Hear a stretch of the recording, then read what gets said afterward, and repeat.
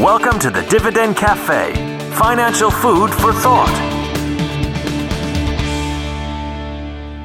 Hello, welcome to this week's Dividend Cafe. We are ready to call it end to the month of November. By the time you're listening to this, we're into the month of December, and November has no doubt ended with a bang, not a whimper. An unbelievable week in the markets. We're actually recording just minutes after the market is closed here on November 30th. And one of the biggest days of the year today. We had one of the biggest days of the year on Tuesday. I'm pretty sure this will be the biggest week of the year in the market, although we'll have to see how tomorrow, Friday, goes. But my point being, really bad week for market timers. Really bad week for those that are waiting for that dip, which is, of course, not to say a dip won't come. It is to say that when the dip comes, it will very likely not be dipping below the point at which someone first began waiting for the dip. Think about that a couple times if you need to.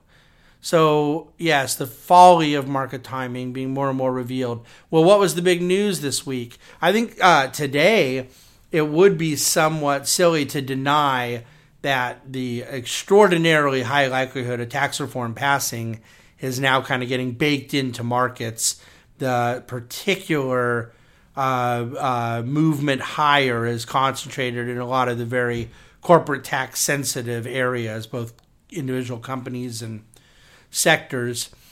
There's a little anecdote I want to share from Tuesday, though, that I think is interesting, and it's important to understand about what drives markets in general. Tuesday morning, the market opened up quite nicely. It ended up going up higher throughout the day.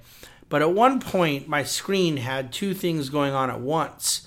One was the Senate coming out of this meeting they had had with President Trump, and they were making a lot of progress, and some of the people that were a little hung up on the tax bill. And on the other side of the screen, you had Jerome Powell going through his first congressional appearance and getting ready for, eventually being more formally brought in as the nominee to chair the Federal Reserve. And he was sharing things about status quo, continuity, without getting the details, things that the market liked hearing regarding monetary policy. And essentially, people were saying, oh, market's going higher because of the left side of David's screen. Other people were saying the market's going higher because of the right side of David's screen. Well, which one was correct? Was it both? Was it neither? It's a little silly when the market had already opened up before either side of my screen's developments were taking place. Market was going higher on Tuesday because there were more buyers than sellers, period. That's what makes markets go up anytime. Markets go lower for the opposite reason. What exactly is driving more buyers than sellers is, of course, the question. And anyone who believes they always know that answer is wrong. And it's just incredibly important you understand that. I do believe that there are certain events that are clear. Oftentimes it isn't clear. In this particular case, we are at a point now with Senator McCain saying he's on board, Senator Johnson of Wisconsin indicating that he's very close, Senator Corker giving a caveat to get him on board. Rand Paul came out earlier in the week saying he's on board.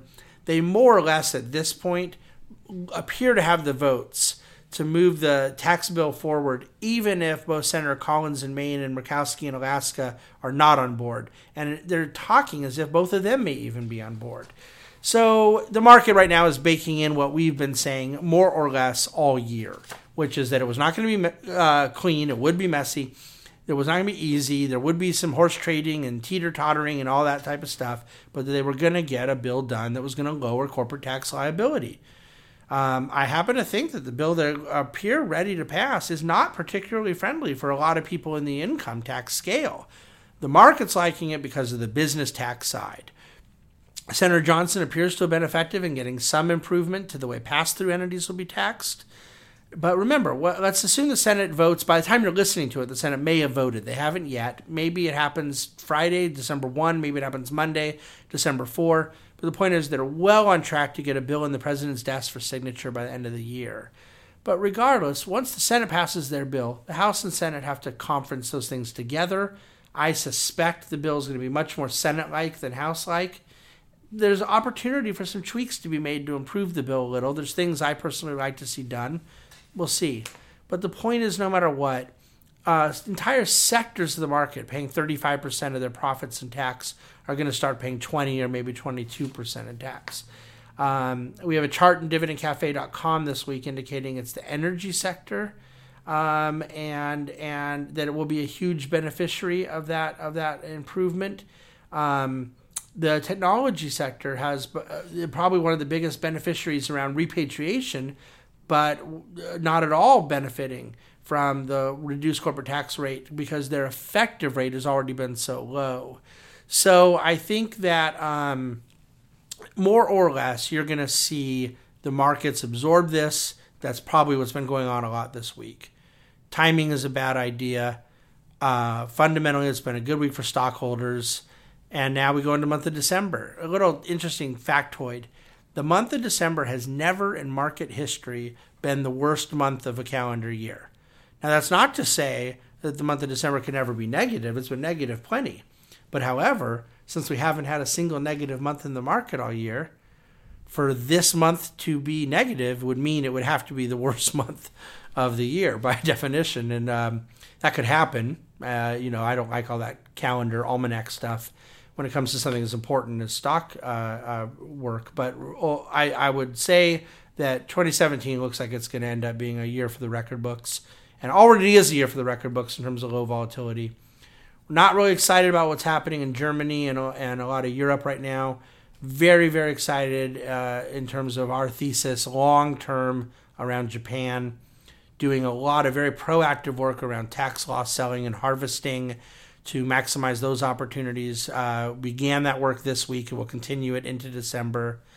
And preparing for all the allocation changes and adjustments to optimize risk and reward scenarios for our clients as we go into 2018. We do hope you had a happy Thanksgiving. We do hope by this time next week, USC will be Pac-12 conference champions. And we look forward to bringing in the holiday season in the weeks ahead. In the meantime, a lot of work to do. Thanks for listening to Dividend Cafe.